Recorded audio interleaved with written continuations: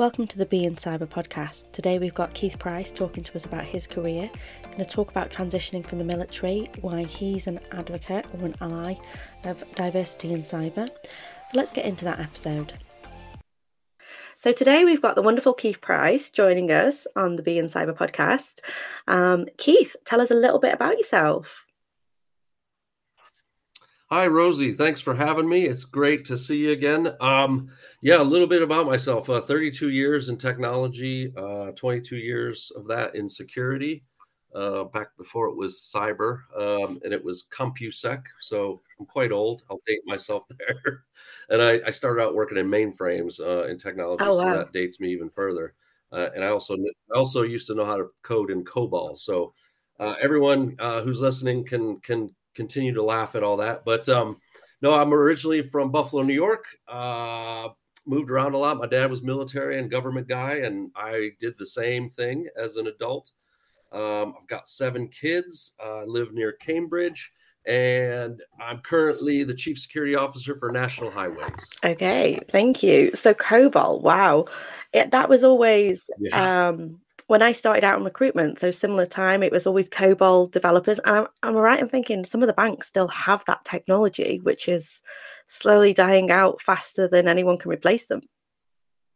I'm not sure of the banks, but in our world, in the U.S., it's the nuclear energy, nuclear weapons, and the IRS. Oh, wow. So the top 3 employers for COBOL. And the people who do COBOL, I don't want to be rude and say it's dying out, but it is. But, there's 75, 80-year-old folks that still do it full time, and they're handsomely rewarded. So anyone who's listening, who's a COBOL programmer, thank you for your service. Yeah, thank you. So you were military. You started your career military. You were military for a really long time. How did you sort of make that decision to leave the military? Because I know we have a couple of veterans that listen to the podcast that are sort of thinking about that. The 20 years in the Air Force that I did active duty, it was a mixed bag. It was a blessing and a curse. I got to work across, I think the count was 27 countries in Europe, pretty much all of Europe, Middle East, and then South Korea, Japan, and the Philippines. The problem was at the end of my career. So in the Air Force, I had the first Gulf War, and we did some deployments and so forth. But over my whole 20-year period in the Air Force, we were always, quote unquote, at war. We had a conflict somewhere, and it just ground me down. It destroyed a marriage, my first marriage, the deployments to all the stands, Afghanistan and Kyrgyzstan and all these others. It was too much. And so it was hard on my mental health. It was hard on me physically. It was hard on my family and my loved ones. And so I punched at 20 years, 1 month and 3 days. And there's a lot of people like me that did that. Now, some of the folks who aren't U.S. military affiliated, especially like our British military folks, they're always amazed that we can retire, or we used to be able to retire at 20 years and get a 50% pension, whereas they would typically have to do sort of 30, 40 years. So there's a big difference there. But yeah, it's just tough. It was a tough life. And I had it pretty good. I'll be honest. I was in technology and security, and I also worked munitions, and we worked in air-conditioned environments. We had air-conditioned tents, and so we had it a lot better than most of the other branches of service. So I can only imagine how hard it is for Marines and Army and even the Navy folks to do their 20-something years, just times 10 what us Air Force folks had to go through. Yeah. Thank you for your service. It's it always amazes me I suppose the commitment that comes into that, because you don't think about the military families and the military spouses and the children that do just automatically get upped and moved around as part of it.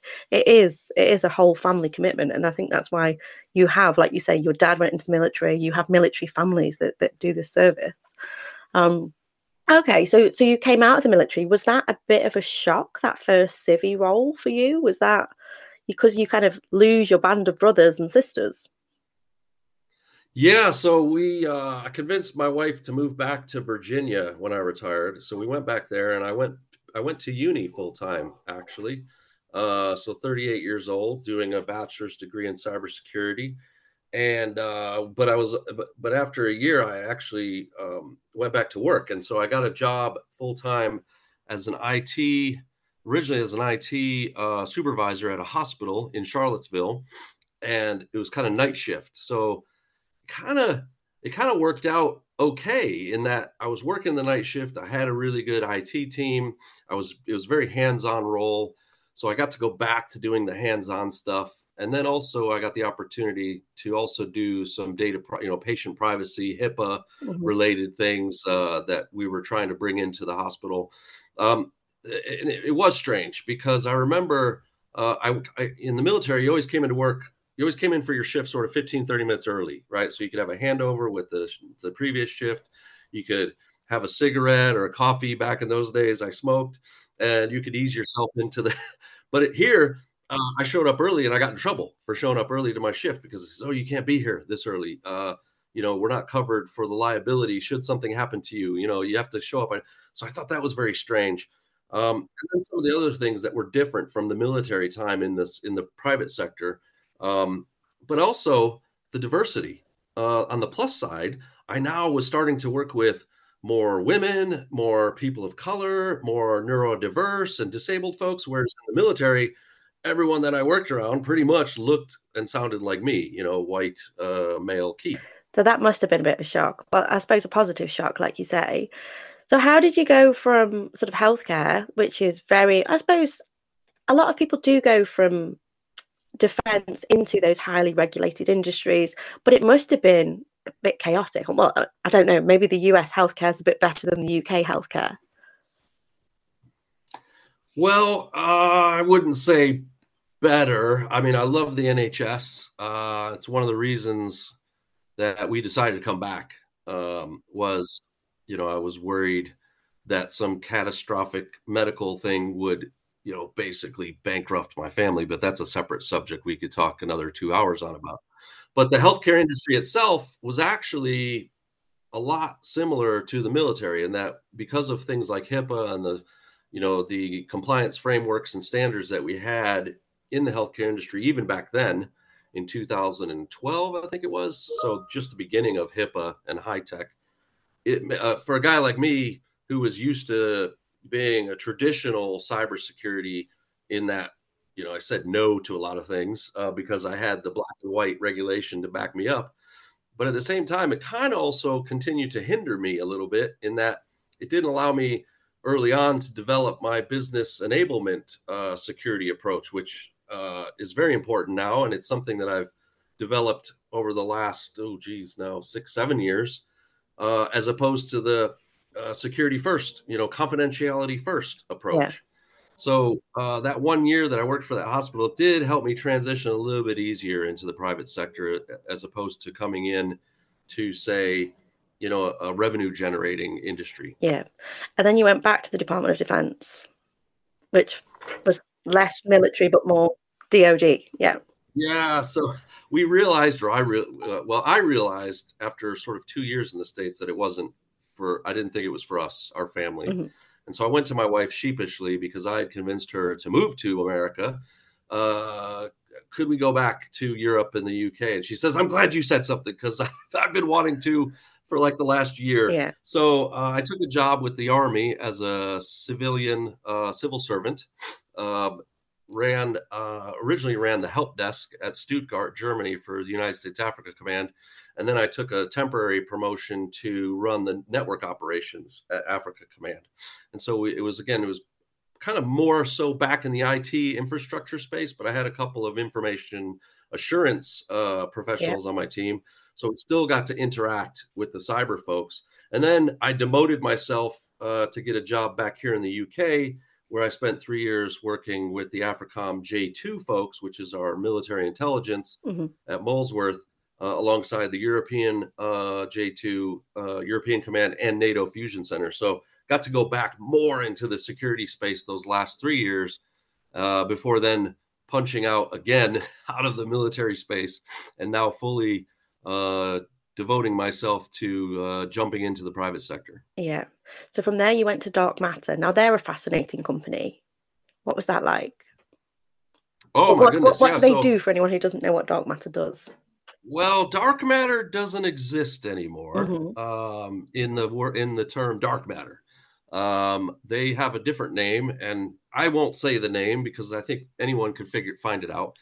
But, I was about to so I had a year before I left the Army and the DIA folks at Molesworth, I started transitioning in that I was applying for jobs in the UK, fully private sector, and a lot of it was London Hmm. based. And I went through about 60 interviews in that year, and it was mostly financial industry, fintech, and banks and things like that. And I'd get to the last interview in front of like the CEO or the CFO or whatever, and they'd say, "Man, we love your experience, decades and decades of experience, but you got none in our industry. Sorry, we're going to go with another candidate." And so Frustrating. I ended up actually taking a job back in Washington, D.C. as a contractor with the Department of State as like a CISO, shadow CISO. So like a CISO advisor. And I was just about to sign the contract and go back to America and leave my family here in the UK because I was just going to go, temporarily when Dark Matter reached out and said, "Hey, we want, our clients, the Emirates, that you used to work with in your Air Force times, they want you over here. And also some of the folks in dark matter that you worked with in the military and others, they want you here. Can you come help us build this cyber advisory practice?" And I said, "Well, I've never worked consulting, but why not? Let's go." So I went over there to dark matter, worked for a year on the consulting side, working with it was sort of the GRC side of the house, but I also had right next door the red teams, the blue teams, the architecture. We had everything in house, and we got to work with a lot of cool clients doing a lot of cool things, and we built a lot of cool toys as well from the security domain. So that year and a bit, it was an amazing experience. Made a lot of new friends, and again, the diversity Mm. in dark matter was incredible. The 30 people team that I was most closely associated with, we had 17 nationalities, and again, it was sort of 50-50 men and women. So it just further expanded my experience with diverse teams, and again made me realize that I never wanted to go back to a non-diverse environment. Yeah. So it's nice that you've experienced that. What would you say the benefits are for anybody who kind of looks around and just sees a lot of versions of themselves? What I'll let you sell the benefits of a diverse team. What did you see were the pluses of that? Oh my goodness! So again, the 20 years in the Air Force, it was almost like I didn't know what I didn't know. I didn't know what I was missing because we just weren't. Yeah, I just wasn't exposed to it. So it's almost like you're operating with like one eye and one ear. You can get by, and if you were born that way, then you're just used to operating with one eye and one ear. And then all of a sudden you get that second eye and second ear, and you get stereo vision and you get stereo sound, and it's just like that. It's a complete transformation. And also I think the biggest benefit of working with the diverse teams was working with younger people. So in the military, we did work with younger people. Of course, we always had younger people coming in, but there wasn't as much impetus on allowing them to have a voice, as it were. Like we had things that we did in a certain way that the military just did forever, and we kind of got stuck in our ways. And if we did do anything different, it was from above down. It was directed. Whereas with dark matter, I had people in their 20s saying, "Hey, this is kind of dumb how we do it this way. Why don't we look at doing it this way?" And so forth, as an example. And Yeah. so again, it just opened my eyes to, oh my goodness, this is amazing to be able to work with younger generations who are allowed to have that voice. Yeah. The military, to me as an outsider, it seems to me that it would be very much top down hierarchical, chain Mm, of command is the order that you're allowed to speak. Not so much speak, but yes. come up with ideas. Youngsters coming in may not feel like they can share ideas, that they're just told what to do and directed until you get higher up and then you get more autonomy. So that must be very different sort of coming out. Yeah, and even So more so in my civilian time with the Army, I noticed that the female voice was always subdued or pushed down. Mm, Um, it'd be a room full of guys, 10, 15 guys discussing something around a conference table, and one woman, and she'd try to speak, and people would speak over her, or people would poo-poo the ideas that and I got very frustrated with that, if I'm honest. And in some cases, I would attempt to say, "Well, hang on a minute, let's listen," and then it was like I was tarnished then. It was almost like, "Oh, you're an ally to women, so therefore you're against us." And it was like, "What is going?" So very frustrating. So, and I'm a man, right? So I have the privilege of not having to deal with that for 32 years yeah, uh, as a woman, right? So now uh, I take it, I have 4 daughters, and I think I put my daughters into those situations, and I yeah, think that, it just makes me very angry, and hence why, some of my LinkedIn content is what it is, yeah. because I'm very protective, but also, I'm still angry with the way things are going for women in our industry. We're going backwards, and I just don't like it. Yeah, it is. It's a problem that I think is starting to change, but can always do more. Until we get to 50-50, Mm, it's not going to be. It's not going to be a problem that's solved, is it? And even though we've got to maintain that status quo, I mean, you just have to look around the world when we let things go.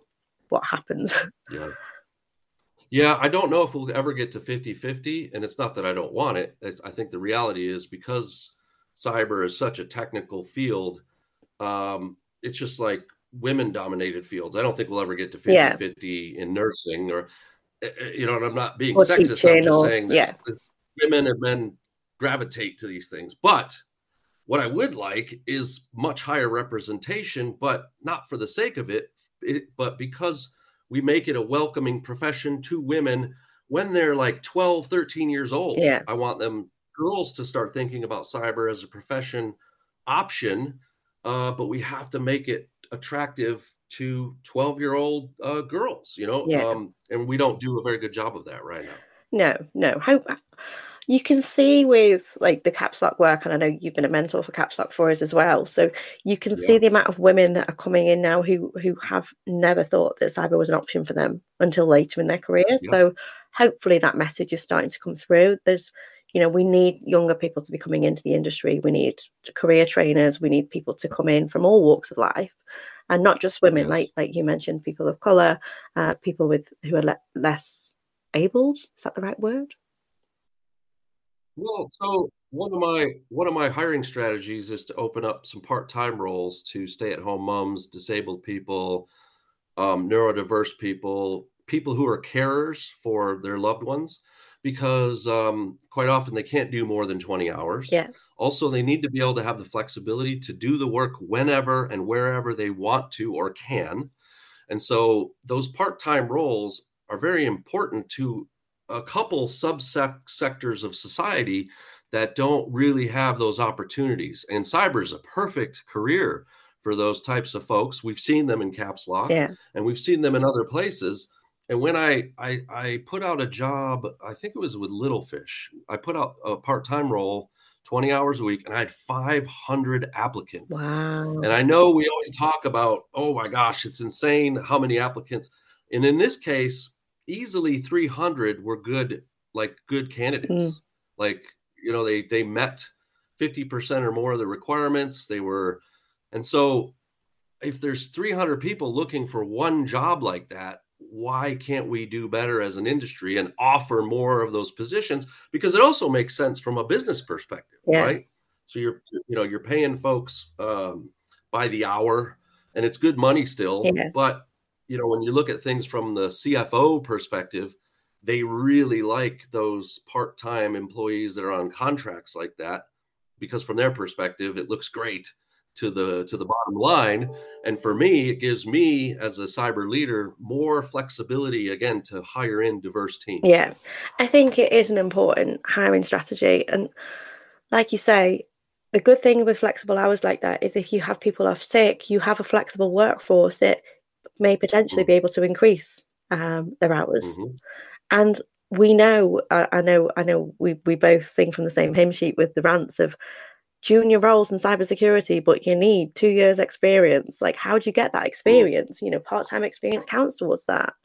And if we're not training the next generation flexibly, like I'm sure you with your children as well. I've got nieces and nephews that are coming up to 18. They do not want to work 40-hour weeks. They think that's like absolutely dumb as hell. They want to work part Yeah. time. They want to have a life. It's not just Yeah. working parents who want this flexibility. The next generation are looking at what the way that we're working and thinking, screw that, I'll do it my own way. Mhm. Yeah, exactly, and I did a work experience, well, I count him as a nephew, Yeah. really. We've been family friends that long, and he asked, "Could I do a school work experience with you?" And I thought, "Oh, yeah, okay." I don't know what that looks like, but yeah, definitely. So he came over for that week, and we were doing hack the box, and we were doing and he even said, "Oh, so tell me about your, day." And I said, "Well, you can see it because you're gonna." He literally sat behind me at the other computer while we worked together, and again, he said the same thing. You know, can I get a job in cyber where I'm not doing 40, 60, 70-hour work weeks? And I says, yeah, of course you can. Uh, they're harder to Harder to find, but find. I think in 4 or 5 years, when you join the workforce, there will be more of them. And I think COVID really, the work from home, the hybrid working models now that are very popular, the flexible working models and so forth, they're here to stay. It's a way that companies, so look at national highways, our compensation is not that great. So we have to think of other creative ways to entice talent. One of those ways is the hybrid working model, and the flexible working model, because people are very attracted to that. And if they want to go to the office, they can. If they want to work from a restaurant or a park, they can. And if they want to stay home in their gym jammies, then they can. Yeah, I think that's a really important thing to think of when businesses are hiring. When you look at public sector, or you look at NHS, or you look at education, for example, like the universities. I used to have a university client. Their salaries Mhm, were lower than corporate, shall we say, or definitely lower than mhm. contracting. But the benefits, when you look at like full maternity pay and uh, crazy amounts of holidays and those flexible working, that's how businesses can make themselves more attractive to hire, especially if they can't pay the ridiculous salaries that sometimes we see. Yeah. You're never going to be able to compete with financial services salaries and financial services bonuses, but actually not everybody wants that. It's not about money for everybody. Yeah. And we talk about financial services. As I said earlier, I was trying very hard to get into that industry. And now, as I've learned, it's probably best that I did not. Because someone like myself, who is very family minded and very separation of work and home life, I don't think I would have been very successful. And in fact, part of the reason Deloitte said goodbye to me, I think, although it was never indicated, I think a lot of it had to do with the fact that I was not um, a director who was willing to work 60, 80-hour weeks. Yeah, So, and then another strategy that I found works very well with young people is if we bring them into national highways in one role, and then I say in 6 months or to a year, we could put you in another place in national highways doing something different, yeah, and it might not even be cyber. You may look at the digital services department in IT and say, "I want to go work for those people because they are doing some really cool stuff," or "I want to go work in the Center of Excellence because they're doing stuff with autonomous AI." And so I can say to a candidate, "Come work for me, and if you're not working for me in cyber, you're working for national highways." And so there's opportunities there that you could come in and move around, and that's even better for national highways because now you're getting this diversity of thought spread out across all the divisions within the organization. and you're retaining the knowledge, because actually when somebody leaves, you're Right. not just losing the person, you're losing that knowledge. Yeah, and again, that's another important, when we talk about hiring entry level people, almost every CISO you ever talk to will say, "I would love to hire blank canvases and people with no skills and no training." And the reality is, there's a lot of roles that when you hire them in, they need to start, they need to hit the ground running straight away doing that job. Yeah. So it's a bit naive of me to say I just want to hire people with no experience and develop them. But we should be able to do that still, um, if possible. There are some small teams; it's just not possible. And I know CISOs that run those smaller teams, and they go, "I would love to do that, I just can't." And we have to be realistic, and we have to also be a little bit more understanding of those leaders who, again, they would love to do it, they just can't. Yeah. What you can do though, once you have teams in place, is bring somebody in part-time to shadow and learn and develop. And you Yes. also, if you have a team of, say, 60 people, not everybody can be a team leader. Not everybody can be a manager, but some people might Yeah. want that. And actually, by giving them the opportunity to mentor and shadow juniors, you're creating your next generation of managers.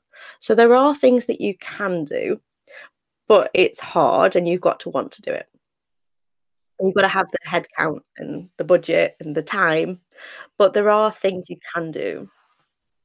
Yeah, and that's one of the things we don't do well is develop our future leaders, because it's almost like we take individual contributors on a Friday and then on a Monday say, "Congratulations, you're a CISO today. Yeah, Now you're going to be leading and supervising and managing a team of 20 or whatever."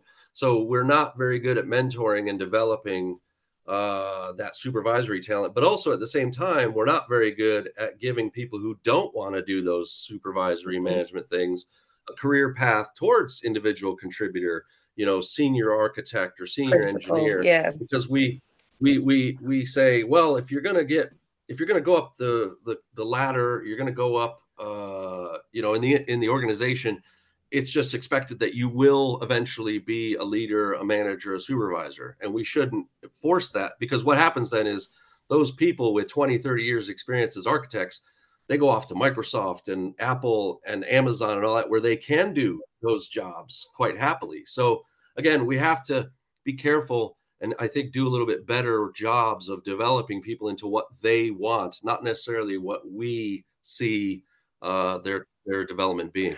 100%. We interview people for brand new positions, but how often do we actually check in with them that yes, this is what they wanted, those needs haven't changed? Like you say, everybody's individual, every path is individual. We can't just Hmm. treat everybody exactly the same and expect them to have the same wants and needs. Something might happen in your personal life which suddenly means, actually, no, I need to take a step back and be more at home for my family, so I don't want to take a role that's going to be traveling all the time, or international travel, for example. Whereas 12 months ago, that might be something that person wanted.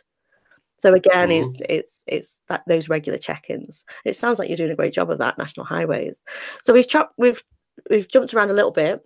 Obviously, you've worked consultancy, you've worked contract. Tell me a little bit about the benefits of contracting, and how you found that, and the benefits of consultancy, and sort of what makes you tick now. What are you really enjoying? Sorry, Yeah, that's so three the questions in contracting one. no, yeah, no, that's fine. The contracting thing, so I started my limited company in 2018, and it was originally to do side gigs, Mhm. So an example of a side gig is the Kia dealership down the road. I just happened to talk to the manager, and he said, "Oh, yeah, we were told by head office that we have to have a cyber assessment done, and I don't even know where to start." And I says, "Oh, I'll do it for. I can come in on a Saturday and a Sunday and do it for you."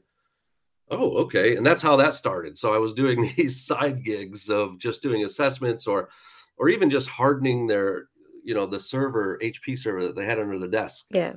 So just doing that kind of stuff on a day rate. And then when Deloitte fired me, and then shortly thereafter, Little Fish fired me, I said to myself, maybe the corporate environments aren't for you. Do you think it was Let's consulting just, then?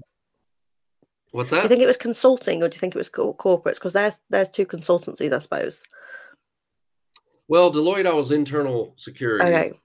and what happened, I'll be honest, I'm not really sure what happened there, because I thought I was doing the Lord's work and everything, and I was getting great feedback, but I just don't, I mean, something wasn't clicking, and they got rid. I it was just a case of They thanks for didn't the fit. Yeah. opportunity.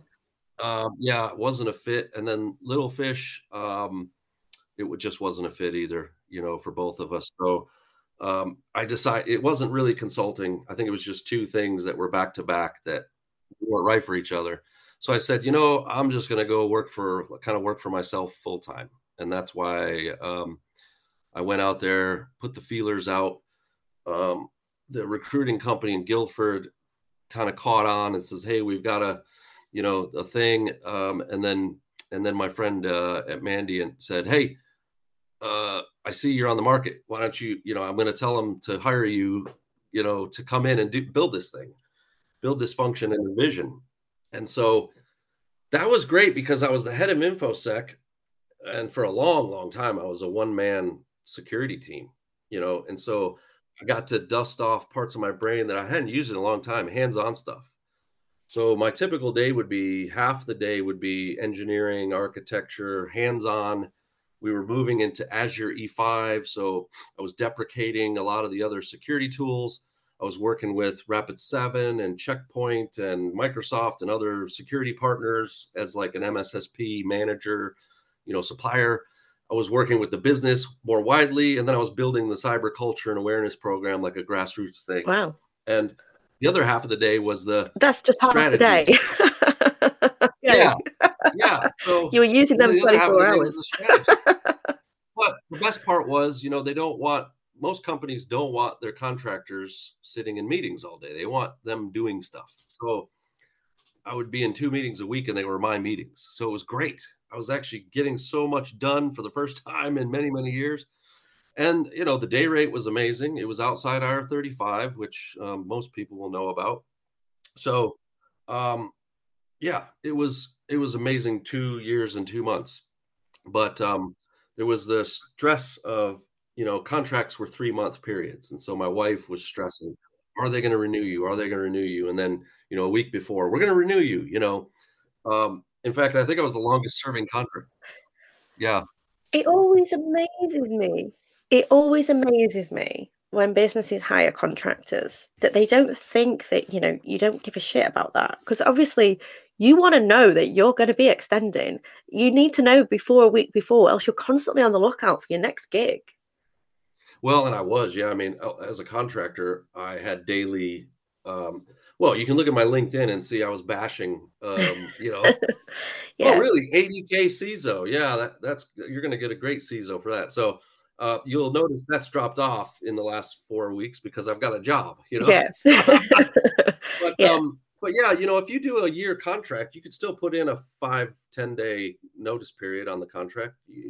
So as a business, you could still protect your ability to end a bad contract. But if you give someone a year contract, then they're like, You're going to be settled. they can Yeah. settle in. But here's the thing, you give me a 3-month contract, guess what? My rates go up every 3 months. So it's actually better for me.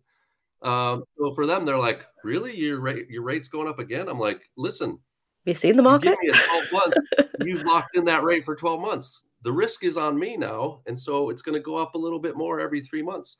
So yeah, there's pros and cons to it. Obviously I didn't have any paid holiday. I didn't have any benefits whatsoever, but the money is amazing. Till the tax Now, bill.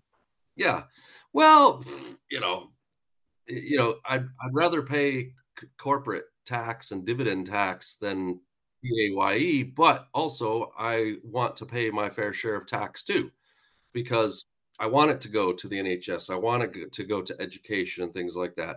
Obviously, we can't choose where our tax money goes, but I still want to be a responsible citizen and pay my fair share, right? So now I'm on PAYE again. I get those benefits and everything, so it's a trade-off. It is. It is. I mean, what have you found? Obviously, there is the pay and the holidays, which are very important to anybody in a permanent role. Do you find, like you say, when you were a contractor, you were in less meetings, you were able to actually do the job? Do you think that's how we treat contractors and permies? Do you think that's a perk, or what have been the big Yeah, differences? but the one thing that I suffered from was less influence as a contractor. So because and as just an example was I had to build my team creatively with dotted lines. So I had a couple people at Envision that had already done some security stuff on their own back. And so I said, okay, we're going to work together. And we did stuff together. And, I put them as alternates on all my programs and things, and was doing some training. And then also I found some other people that were affiliated, like in the ISO 27001 world, which is very important. So I dotted lined into that person. And so when I left, we brought on a permanent head of InfoSec. And then that permanent head of InfoSec was able to go, let me do the count here, 4 people that Keith's developed, let's bring them into InfoSec. And they did, because he had the influence as the permanent head of InfoSec to say, they're already developed. They want to come here. They don't want to do anything else. They want to be part of the InfoSec team. Let's make it happen or we'll lose them. And so the business said, yeah, that makes sense. And it's great because they already know the inner workings of the business. They know the products. They know, the politics. They know the different divisions. Yeah. So yes, you're training them on cyber, but you're not having to train them on those things as well. So no, that's a great strategy. And I suppose sometimes the IT roles are entry-level roles. They can be entry-level roles for the business, easier than entry-level roles into cyber. Well, I'll tell you what happened. One example, we had someone who had resigned from the business, and me and Peter, the new head of InfoSec, we said, "Oh, let's go grab her and see if she'll stay." And he said, "Would you stay and come to InfoSec?" And she says, "Oh, yes. Yes." So we saved her from resigning. We brought her over. She was a senior person in IT. And so what happened was then the IT director was able to promote within and reward the people that earned it. Now there's a free space at the top and everybody gets a promotion and gets training and developed into these new roles. And now there's a free entry-level position again for them to hire in and backfill, right? So it's almost like everybody won. I mean, we got a great resource from IT, but she was going anyways. Yeah. The other thing is that person's already got the relationships within the business to be a security 15 years champion. Worth. Yeah. 15 years worth. Wow. Yeah, no, that's a great story. An amazing save. And now we just need to do that. And there were some others too that I think were dissatisfied with what was going on with their career there. And again, Peter brought them in, and I think saved, again, decades of knowledge and experience, and also enabled that hiring and the promotion and everything within, which is just a positive domino effect. Yeah, it's great. So we'll get on to our final question, because I know we both like to talk and you've got so many great stories to tell. Has there been either a piece of advice in your career that is sort of stuck with you? Or, if you prefer to answer this one, what advice would you give to either your younger self or somebody who's starting out now in cyber or wants to start a career in cyber? So the best piece of advice has actually got nothing to do with the cyber, but it's about sort of life. And it was around financial security. So I had an NCO, a non-commissioned officer in the Air Force. When I was 18, he says, "Look, I'm going to send you to financial management training," which was usually reserved for the guys and gals who were terrible with their finances. But he says, "Look, I send everybody to that, all my new troops, because I want them to get smart with money." And that was all about saving for a pension early and having a rainy day war chest fund, should the worst happen and stuff. So I would say to people as early as possible, and I know pensions to a 20-something-year-old is ridiculous when they've got bills to pay and all. I get that. If you can, try and contribute something to a pension early, because it actually comes off better. And then also have that 6-month war chest.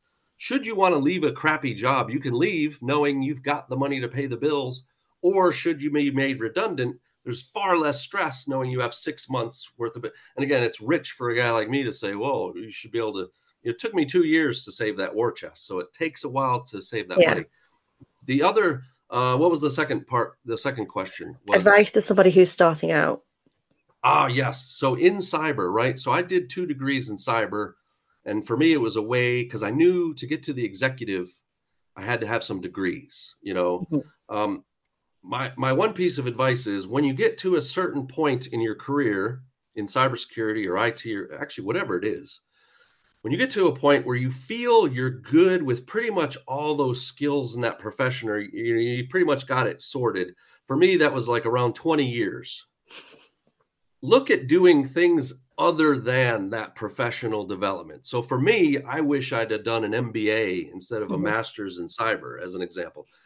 I did eventually get CFO mentors, and I started developing my leadership skills away, things that were not cyber, how to talk to the business again, because you go into a boardroom and you're like, we got 680 million vulnerabilities and blah. And the boardroom's like, what is this guy even talking about? Right.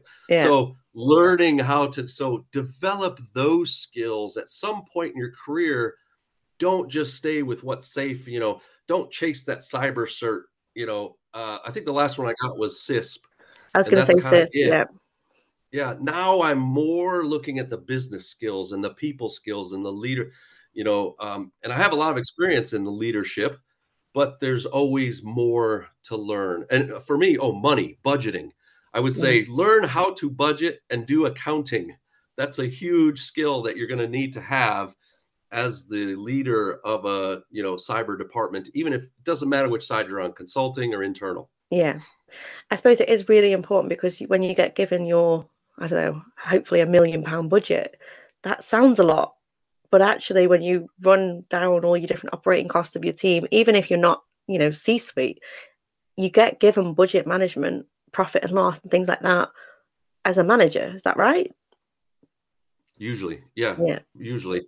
And even if you're not holding the purse strings, you will probably be responsible for utilization, Yeah. so not just making sure everyone's utilized appropriately, but where those resources should be prioritized. And it might not always be towards the greatest ROI at the time. So again, a lot of these things, they come with experience, but knowing what things like EBITDA mean are also Yeah. very important, because when you're in the exco or the boardroom and these jargon is being thrown around, you want to be able to know what people are talking about. Otherwise, it's like the Charlie Brown cartoon, wah, wah, wah, wah, wah, wah, wah. You don't Yeah. want to be the person hearing wah, wah, wah. I suppose it's the same if we throw our own acronyms around in terms of Oh, yeah. risk and vulnerabilities, or different acronyms that the board doesn't necessarily care. Well, they do care about, but they don't know why they should care. Yeah, exactly. And we are terrible at that too. So being able to translate those terms, and again, it's not just the board too that we're terrible at. When I say earlier, 12, 13-year-olds, they don't want, we look at what cyber training is available for them right now, and it's the same training that we give 25-year-olds. Yeah. So 12-year-olds, they want a Bill Nye the Science Guy or a Taylor Swift delivering the cyber training. And you Yeah. can't say cyber.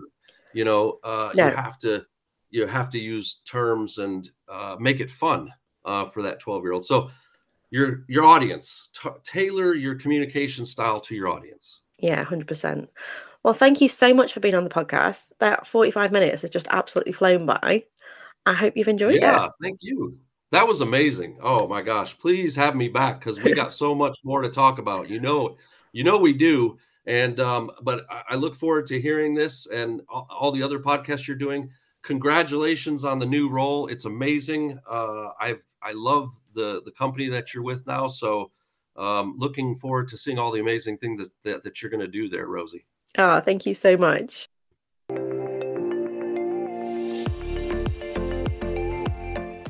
So that was the wonderful Keith Price talking to us on the Being Cyber podcast. Hey, if you've enjoyed the episode, please do share it with your friends. And if you've got a story to tell or somebody that you'd like to hear from, do reach out to me. Have a great week.